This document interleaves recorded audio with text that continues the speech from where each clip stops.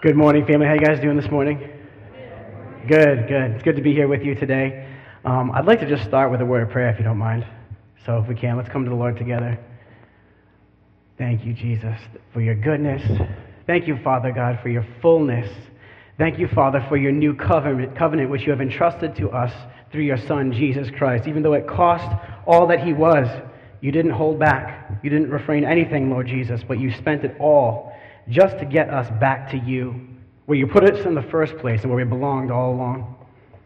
Even though we strayed, Father, you came after us and you made a way where there literally was no way. You became the way, the truth, and the life. We accept it wholeheartedly, Jesus, and I just pray that your example, your fullness, and your spirit that now resides in us would continue to refine us, Lord. Continue to draw us deeper into your presence, God, so that we can reflect you, so that we can live our lives the way that you lived yours when you gave us that example. Draw us ever closer to you, Father. We love you and thank you. In your name we pray. Amen. Good morning, family. Were any of you guys here for a couple weeks ago? My father actually came and preached on Sunday morning. I was so bummed when I had to miss that. I did listen to the podcast, and man, it was so good. Good stuff. As you guys, I think my wife had mentioned, I was actually traveling over. I was over in Europe for a week, and it was a really special time because you guys may be aware that this October 31st, like November 1st, was the 500-year anniversary of the Reformation. So this is like literally 2017, 500-year anniversary from 1517 when Martin Luther initially, nailed his protest to the door of the Catholic Church out in Wittenberg, Germany, saying to the Catholic Church, like, this is where you're wrong. And so that's where he broke off, and from that protest came the Lutheran Church, and after that huge fracture in the foundation of what was Christianity, all these kind of splinters off into what became kind of Pentecostalism. The truth is that when he nailed those 95 theses, is what it's called, these 95 issues that he had with the Catholic Church and some of the practices that they were doing, these are all things that he had been writing to the bishops and to the leaders of the Catholic Church. Hey, we need to come and have a council on this. We need to talk through some of these things. And he just kept getting shut down. The door was slammed in his face. And so finally, they held a council and they discussed a number of issues and ignored all of his issues. They didn't talk about any of them. And at that point, he was like, all right, I have no clear conscience going around and having bishops and the Pope sell indulgences so that people can become forgiven. This is just one of them, but that was like the biggest issue. And so he broke off. And so there was good reasons for him to do what he did. But just like anything, even things with good intentions, good motives, it can go too far in the other direction. And what ended up happening was there became animosity within the body of Christ. So now you have this break-off of the body of Christ into Luther's church.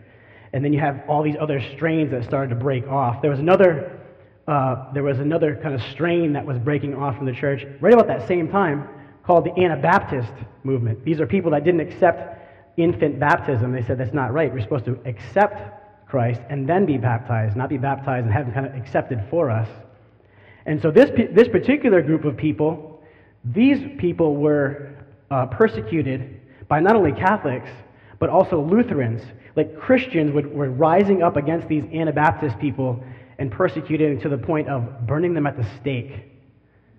They were drowning them in water. They were disqualifying each other from the body of Christ, as if any of us have the qualifications and the ability to say, you're not a Christian. But this is what they were doing to one another. But what was so special about being in Wittenberg at that place where this all started 500 years ago was this. We had the Catholic bishops and leaders. There were Lutheran bishops and leaders. There are people from that Anabaptist movement, that the heritage was from there. And various strains of Protestant faiths all came here for the purpose of repentance to one another for the way that we have treated one another over the centuries. To forgive one another and then seek reconciliation, to reconcile one to another. So this is a major thing that the Holy Spirit is really leading his body together. For so long we've been having all these offshoots of all these different things, and now he's saying, hey, what is this really all about? Because it's really all about one thing, and Manny was just talking to us about here. The Lord Jesus Christ, our Savior, crucified, risen again, and through him now we have eternal life. That's what it's all about. But we take all these side issues and we kind of say, I can't give this up. See, what happened was being right became more important than practicing brotherly love. And when being right becomes more important than practicing brotherly love, which is all through the Scripture, from Genesis to Revelation, and we want to cling to our rightness rather than to our loving as Christ loved, we're gone astray. We're way off. We're way out of whack. And that's where we cause damage. There was a guy there by the name of Chris Zimmerman. He said this. He said, our common enemy has infiltrated and caused us to injure ourselves, Christ's body, far greater than any outside influence. And it's so true. We can get attacked, we can get criticized, even persecuted from the outside in to us. But it doesn't affect us the same way it does when the enemy can weasel his way through the doorway, through an open gate that was left unattended, and now he's in our midst, causing damage and wreaking havoc within our own family. That's been his strategy, and that's what he's been doing. So this is true on a large scale with, speaking of denominations, but this is also so true even on a smaller scale, talking about our individual churches. How we so commonly, so often find ourselves causing hurt and damage to one another rather than supporting, encouraging, helping, praying for one another. You might have heard it said, I've heard various types of this quotation that says, churches would be such a wonderful and great and even perfect place if only it weren't for the people. Because people they rub each other the wrong way sometimes. You're going to have some kind of argument, some kind of conflict. Hey, when you have various people in a room, you're always going to have tons of different opinions. But when our opinion becomes to take precedence, and now we have to enforce my opinion or what I think upon you, and I can't live with you unless you see eye to eye or submit to the way that I'm telling you it has to be, if that becomes our precedent, if that's what really matters, we're off. We're out of line, and we need to check ourselves. See, I don't think the real problem is people. I think it's more about us actually putting into practice some of the basic things that the Lord has taught us in the Scriptures. One commandment I can think of this in John chapter 13, where he says, "The world will know that you're my disciples when you love one another." The one distinguishing factor, the thing that distinguishes us from the rest of the world, is our love for one another. And yet the one thing that distinguishes us from the world is so often absent from our church. So what makes us different? If we can't practice that love, what makes us different? We're just a group of people that are coming together. We have got to be committed to one another, not just because, but because when we're committed to Christ, He points us to one another. And so we're committed to one another through Him. He's that vehicle. He's the reason. You guys might remember a story in John chapter 4 when Jesus was hanging out at a well and he was thirsty and he came and asked this woman for a drink. Well, he starts talking about this woman, and they come on to this topic of worship. And so somehow this woman takes the whole conversation this direction and says, oh, well, some people say they have to worship over in Jerusalem, but I know that we can worship here in Samaria. And Jesus says, well, hold on a second. Listen, there's coming a time, in John 4:23, it says there's coming a time, and the time even has now come, where you worship, it's not about a location, it's not about a place, it's not about a building, but true worshipers will worship in spirit and in truth. In spirit and in truth. And now, so rather than a place or a particular practice, worship is a state of being, it's a state of heart. It's an attitude of heart. In Romans 12, the Apostle Paul touches on this subject where he says, I think, oh, we have it? Yeah, here. He says, I urge you, brethren, by the mercies of God, present your bodies as a living and holy sacrifice, acceptable to God, which is your spiritual service of worship. Our act of worship is offering our bodies, in other words, our whole selves, all that we have, offer it to Him. This is worship. This is our worship. It's not coming to a place. That doesn't categorize, you're not in the category of worship when you come to a place. You're just as much worshiping the Lord when you're fellowshipping with a brother at Dunkin' Donuts as you are here. Worshiping the Lord is offering your whole selves, and what that looks like from moment to moment will change, but the heart stays the same. Spirit and truth. You're worshiping moment by moment if we're offering our whole selves and not withholding any good thing from the Father who has given us all good things. So there's a common problem that we run into when we're trying to live this way and we're trying to offer our whole selves to God as a spiritual act of worship. There's a common problem we run into.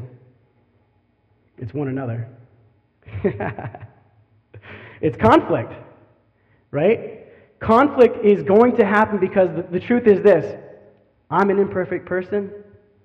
As if that weren't bad enough, you're an imperfect person. When you put a whole bunch of imperfect people in a room or in a world together, what do you get? You get a whole lot of mess. You get a whole lot of hurt. You get a whole lot of damage. You get a whole lot of conflict. So the truth is this. Each and every one of you in the room, I don't need to know your stories to know this. You have been hurt. Most of you even deeply damaged, wounded by another person. And I can pretty much guarantee you this, it wasn't the last time. It's going to happen again. It's okay, but it's going to happen again. You also know, I hope you're all aware of this too, you have been the one to cause hurt to another person. And that probably wasn't the last time. If I know myself at all, from my pattern, my history, it wasn't my last time. You're going to cause hurt again to another brother or sister. It's going to happen. And this is where a conflict begins. This is where it rises, right? But what I want to propose to you is this. When things get heated, and when this conflict comes your way, and you find yourself in this conflict itself is not a bad thing. Conflict is not bad, and conflict is not good. It just is. It's just a part of life. It's a part of our Christian walk. It's going to happen. See, the difference is what you do with it. Conflict is a decision point. For a visual, I kind of see it this way. As you're traveling along the highway, you come to a point where all of a sudden you're at this three-way kind of fork in the road. And there's different avenues which you can pursue, which you can take. And so it's not the conflict that's the problem. It's a fork in the road where you're going to decide which direction you go. And depending upon our decision, it can become a negative thing. It can become hurtful to both yourself and others, depending on how we decide to carry ourselves. See, if we've come to this fork in the road, this decision place, and we decide to kind of veer off to the right, if you will, we decide we're going to kind of sweep things under the rug. It was kind of an awkward thing. You know there was more underneath the surface, but you're not even going to unpack it. You don't even want to go there. So just kind of sweep it under the rug and pretend like it doesn't exist and just kind of don't even think about it. Just kind of keep on with your day. Keep on with your week and move on. But it does exist. And the problem with sweeping it under the rug is that it doesn't just go away. It grows. It increases to the point where it's not just a dirt pile under the rug, but it's this big rock, and you try to walk and you're going to stumble over it. It doesn't go away because you want it to. It goes away when you handle it in a God-honoring way. We can't just sweep things under the rug. I think when we don't engage things, we try to leave things alone. This is where we end up oftentimes like with, I hear so many marriages that after 20, in my own life I've seen this, with family members. 20, 25 years of marriage pass. Get the empty nest, the kids go off, and it's kind of like, who are you? I don't even know you. I've just been putting up with you. Because rather than engaging conflict and growing from it, we just avoid it to the point where what was keeping the marriage together was the children who are now gone. Now what? We cannot avoid these things. We have to engage it. It's so important. But the other thing we have to be careful to do is not to approach conflict with a competitive attitude, as if there is going to be a winner and there's going to be a loser, and I'm going to be the winner. We can't come at conflict with a domineering heart. Matter of fact, it's not even about size. It's not about you versus me battling. What does Ephesians say about who we're wrestling against? We're not wrestling against one another.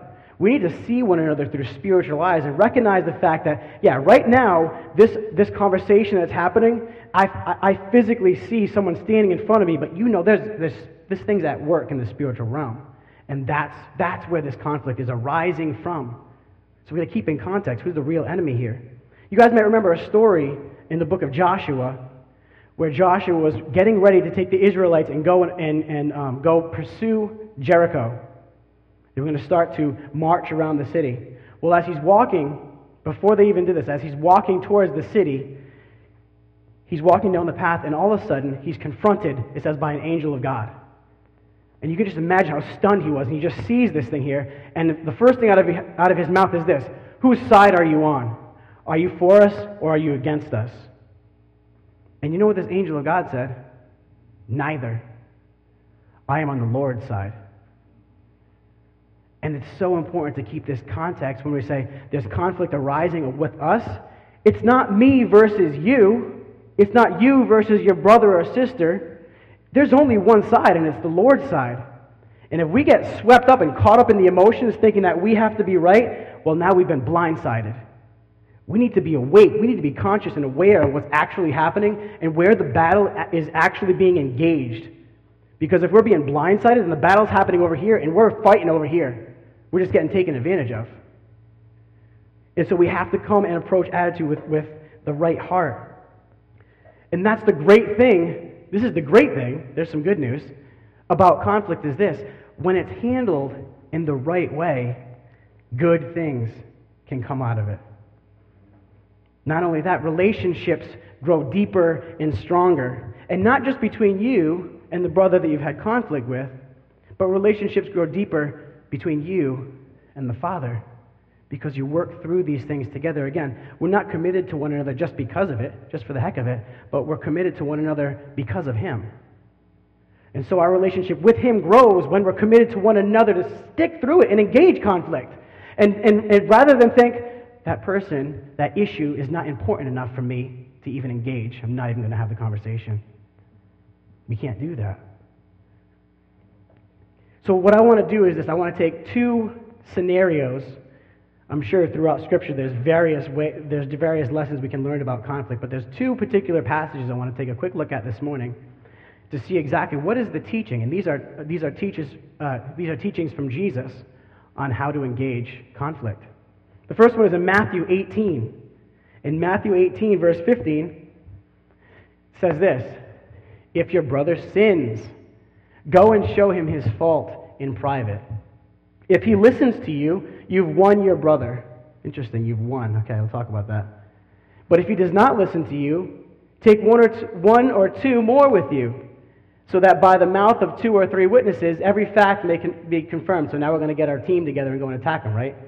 If he refuses to listen to them, tell it to the church.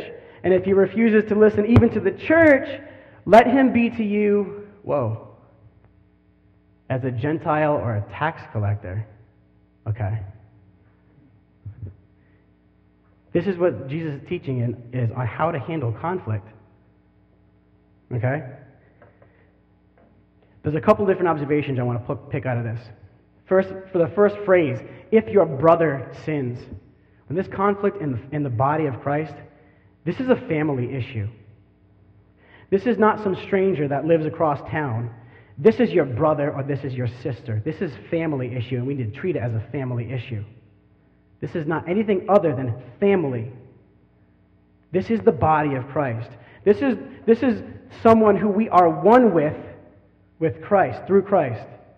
This is a family issue. The second thing he says is this. Through this teaching, he says this: if your brother sins, in other words, there's some kind of conflict, confront. It doesn't say go and pray. It doesn't say go and talk to other people about it. It says confront the issue. When we have conflict, we have to engage it and confront it in a calm and orderly manner with the purpose in mind. Purpose in mind. So, matter of fact, Scripture teaches us, right? As a matter of fact, wasn't it even Jesus who taught us, forgive those who sin against you if you want to be forgiven? So Jesus said, forgive those who sin against you. But this says, if your brother sins against you, go and show him his fault in private. So wait, we have our instruction. If you've been sinned against, if you've been hurt by a brother or sister, forgive him. It's done, right? Well, it's done in our heart. But what's the purpose then of Matthew 18? What's the purpose of showing him his fault in private? Is this a judgment thing? What's the purpose? Those are both very good. Yeah. It's about reconciliation. You can forgive in your heart, and that's between you and the Lord and that person, because don't forget, you can offer forgiveness, but that person may not want it. They might not accept it. This is about that person acknowledging their fault. This is about that person growing from that. Remember, sin and conflict arises out of a heart condition. So if someone sins against you, that means something was off in their heart that caused them to act a particular way. There's something that's off in their heart. Their spirit is wounded in some particular way. So you can forgive them and you can continue on in your relationship with the Lord, but the teaching is, if he sins against you, for his good, go and show him his fault. A heart condition has been exposed now. So now it's been exposed to you and to maybe some others in the church. You don't just let that happen. If you're walking by someone and you see this huge gash that's beginning to have gangrene on it, and you see him, you don't just kind of like, ew. That thing needs to be addressed. Well, that person's going down soon, like the clock is ticking. If you see someone with a deep wound, you don't just let it fester. We have responsibility. If you've been sinned against, there's two things you have to do. Forgive, but then engage. We have to engage. The goal of confrontation is for healing and growth of the person who sinned. That's the purpose, for healing and growth. So think about this.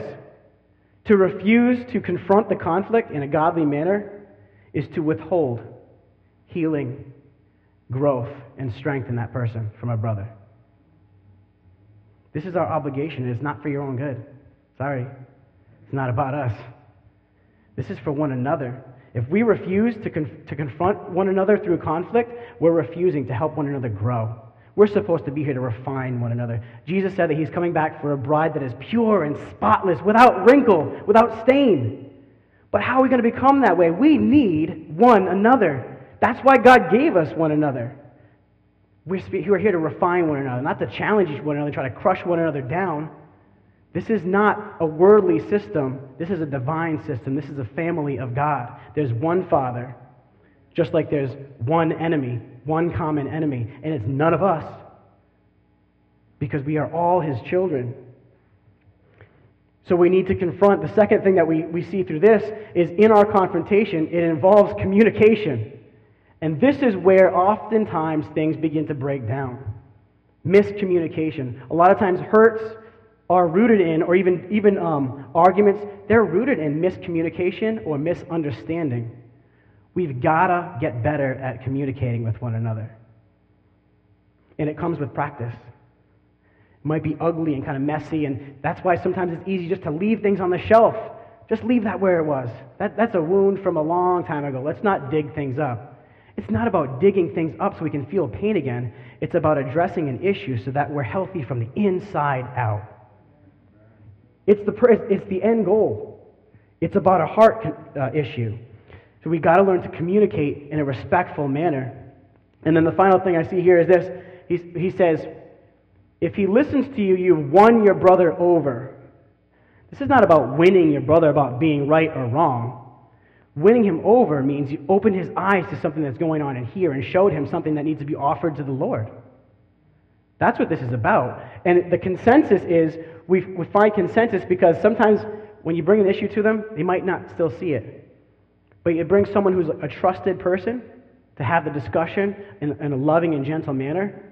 Now we can get somewhere. We're looking for them to discover a consensus to really see what is the Lord's stance on this and is this truly an issue I have? Because who of us wants to be wounded and go around ignorant of that? As Christ followers, we have to confront conflict with a heart of humility. We have to. It's part of our obligation to one another through Christ. And so, one last thing I want to point before we pass on to the next scripture is this. It says that if he refuses to listen, even to the church, by the way, remember the context when he said bring it before the church. He's not saying bring it before a church of 50 or 100 people. We're talking about, this is house church days. He says bring it before the church. Bring it between 12 and 20 people. Bring it to a group bigger than 2 or 3. But bring it to the church. And then if they still don't receive it, now treat him as a Gentile and a tax collector. What does that mean? Despised? People. Say it again? Okay. The lowest form. That's how they were viewed, wasn't it? So this is interesting because he says if they are not going to receive conviction coming from you, if they're not going to acknowledge their fault, treat them as a Gentile or a tax collector. Remember the first point. This is a family issue. We have family values and we're committed to one another through Christ. If we've gone through this step, this process, and there is still that hard heart, they're refusing to acknowledge our family values and be engaged with the family, now they have removed themselves from the family. And so, by using the words Gentile or tax collector, does that mean we treat them like a jerk? No, because no matter how anybody else around you behaves, you should still be demonstrating the fruit of the Spirit. I don't care how they treat you. Gentleness, love, kindness, patience. That's how we treat them regardless. But they chose not to be part of the family. They're choosing not to be engaged and live with us. We want them, but they're refusing it. We want them bad enough that we've gone to the pains of going through this, taking time out of our days to engage them, and they've refused. And so it's simply a matter of seeing them as they're not part of the family any longer. They've removed themselves. This is when someone has sinned against you. I want to flip the script real quick. I'm going to jump into Matthew 5, verse 23. It says this. This is Jesus again. This is the Sermon on the Mount. He says, "Therefore, if you are presenting your offering at the altar, and there remember that your brother has something against you, leave your offering there before the altar and go. First be reconciled to your brother, and then come to present your offering." One of the main functions of a leader that I see, that I always teach, is this. It is key and it is absolutely crucial for a leader to be aware of your surroundings and observant at all times. Aware of people and situations, interactions, just being observant. You're on the lookout, you see what's happening. That's huge. Well, in our walk with Christ, that calls us to a similar place of being aware of our surroundings. We're not just going through things like one-track minded, like we're the center of the universe any longer, but now we're part of something bigger than ourselves. And because we become part of something bigger than ourselves, that requires us to have a bigger perspective. I'm not just looking at my own stuff, my own business any longer, but I'm being aware of my surroundings. Because if we're not aware of our surroundings and self-aware of how we're carrying ourselves, we can go around injuring and wounding people and not even know it. So what he's saying here is this. When you are going to worship the Lord at the altar and give your gift, but while you're there, remember that brother has something against you, leave your offering. Drop it where it stands. Stop what you're doing is basically what he says. It's important here when we come to worship the Lord is to reflect. We don't do this because we're going through the motions. We're not following a prescribed list of behaviors here, because it's not about behaviors. It's a heart condition. Remember, true worship, true and spiritual worship is a state of heart. And so if we're going to worship the Lord truly, we're going to be constantly reflecting. And so we have to reflect upon our own behavior. And so this is what this guy is going through here. He's reflecting, and then upon reflection remembers that a brother has something against you. So upon remembering that brother has something against you, he says, stop what you're doing. Stop giving me stuff. Stop worshiping me. But drop it and leave it there. And now notice this. Notice the words here. He doesn't say, if you have a problem with them. It's not if you have a problem with that person. It's also not if you remember that you sinned against somebody. This might not even be a matter of sin. No, he's saying if you remember that someone has something against you. So maybe, again, it's a misunderstanding. Maybe somebody misinterpreted something. Maybe it's something aroused, behind the scenes that you weren't even directly engaged with, but someone was given a perception of you, and now they have something against you. Sometimes not even of your own doing, but they have something against you. Jesus said, stop what you're doing. Go out of your way to seek that person out. Because it's not about ourselves anymore. We're part of something bigger. We need to be aware and serving one another. Maybe you didn't even do anything to that brother, but Jesus said, this came from his lips, stop what you're doing and go out of your way to seek that person out. This makes it paints a really clear picture about what God prioritizes beyond anything else. Beyond your time, your service, beyond your talents and gifts, beyond your treasures, resources, beyond anything else, he wants your relationships. And he wants your relationships with one another in right standing. Jesus literally says, keep your gift until you have been reconciled. Reconciliation is the goal. This is what he wants for us. What's more is this, the act of reconciliation itself, going to seeking that brother out and making amends and coming to understand one another, this is your spiritual act of worship. This is true and spiritual worship. This is part of offering our whole bodies to the Lord, all of us. That's our act of worship. It's a heart condition. It's a state of heart. And so in that state of heart, it drives us to these types of behaviors. It's not mandated, it's not required of you, but if our heart is in the right place, our heart's going to drive us to that place. Right? And so again, as Christ followers, we must confront conflict with a heart of humility. We must pursue reconciliation and right relationships. And here's one other thing to consider. Our relationships with one another in the body of Christ are directly linked to our walk with God. They are not two separate things. Jesus makes this very clear. They are one and the same. You saw that picture that I was painting of of the road with kind of like the fork in the road.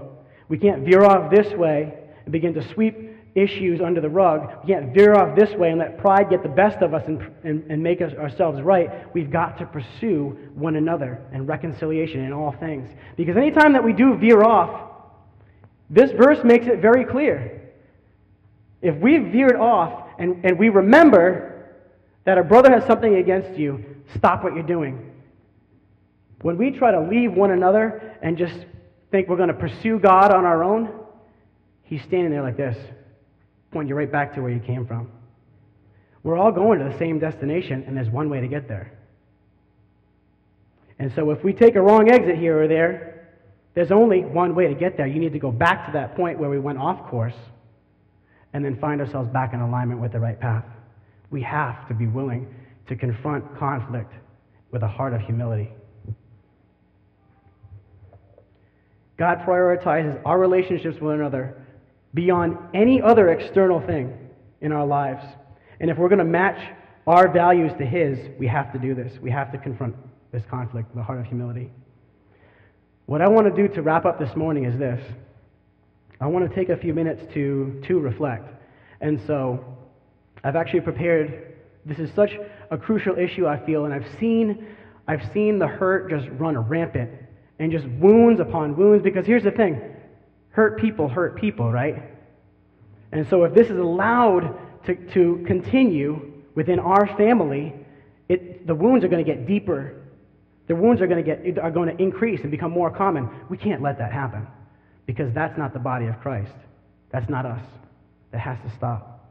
I felt so strongly about this. So what I did was this. I put together a list of scripture reflections that I want to give to you to take for this week. There's a scripture with some reflection questions for each day of this coming week. This is nothing that you're going to turn in or even need to show anybody. This is between you and the Father. But Brother Kurt, if you would pass those out, they're right on that shelf right there. There's one for today as well. So I want to take the next 5 or so minutes to have you read this first scripture. There's also some pens. Where are the pens, Clark? Oh, he's got them. Okay, great. So as he passes these out, hey dude, would you mind playing? Take a few minutes to read through this.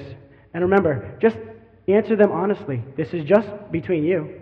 This is nothing that needs, we're not going to have a sharing with the class time. So there's no purpose in being dishonest or just not being real. Just be real with yourself. Let's have that time of reflection, like this is saying, and see what the Lord might reveal to us.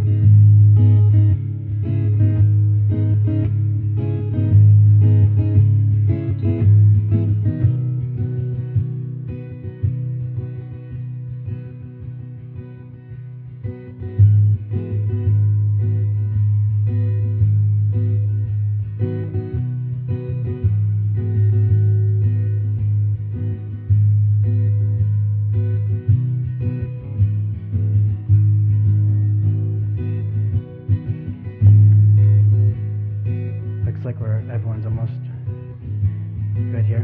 You can take more time later if you want to. Oh, we can get the pens later on. Kurt, that's okay. If anybody happened to get the ones that have the misspelled front page, don't mind me. I was doing it in the middle of the night last night. Or actually a few hours ago. Man, this is such an important issue because it's a heart issue. It's a heart condition. It's the easy way out to let things be sometimes. But that's exactly what it is. It's just a cop-out. It's just a scapegoat. It's just a way of ignoring it. And it's unhealthy for you and for me and for all of us. We cannot let the wounds within the body of Christ be perpetuated. But instead, the Bible calls us ministers of reconciliation. We are ministers of healing. And so if that's what we're called, that's what we better be. It demands action. Not out of obligation, but out of the desire of our hearts.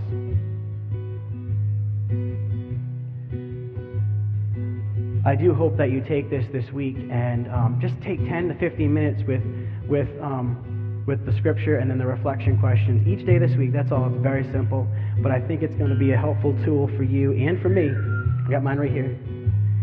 To truly reflect and see what the Holy Spirit might reveal within us and might prompt us to do from that place. Right? And so nobody's going to ask you what's being written down. This is yours. What I do want to ask this.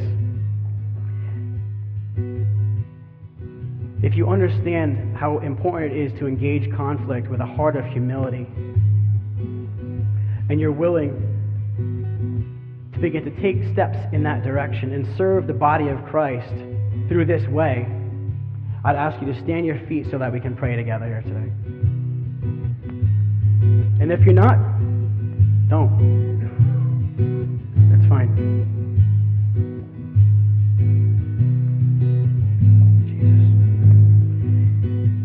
Engaging conflict is challenging, it's difficult, it can be hard, but it's something that gets fine-tuned the more we do it. We get better at this thing. We improve. So let's pray together for strength. Will you pray with me? Jesus, I thank you that you, O God, are the great reconciler. You, O Lord, are the one that have brought us back to where we need to be. You, God, have given us hope where there was nothing, where life had become pointless and useless, where there was no purpose once we've been separated from the Father. But you gave us back to the Father. You are the great reconciler. I thank you for your Spirit that now lives in us. And so we don't live on our own power, but we live by the power of the Spirit of the living God. And I know that it's that power and that power alone that enables us to be ministers of reconciliation. God, as your children, we want to be like you. We want to speak life over one another. We want to be ministers of healing. God, we want to see our relationships with one another strengthen and grow deeper. And we want to grow deeper with you, Father. We are not content with the status quo, and we are not happy. We will not settle to injure one another or allow injury to be happening around us without standing up for your people, for my brothers and sisters. We belong to one another in you. So God, won't you rise us up? Give us a new awareness of our surroundings, awareness of one another, and commitment to one another. That we would be a blessing to one another. That our end game for one another would only be for the good, for the wholeness, for the healing, for the complete shalom in this body. You are good, Lord. We love you. We give ourselves to you all over again today, Jesus. Thank you for all that you are. In your name we pray. Amen.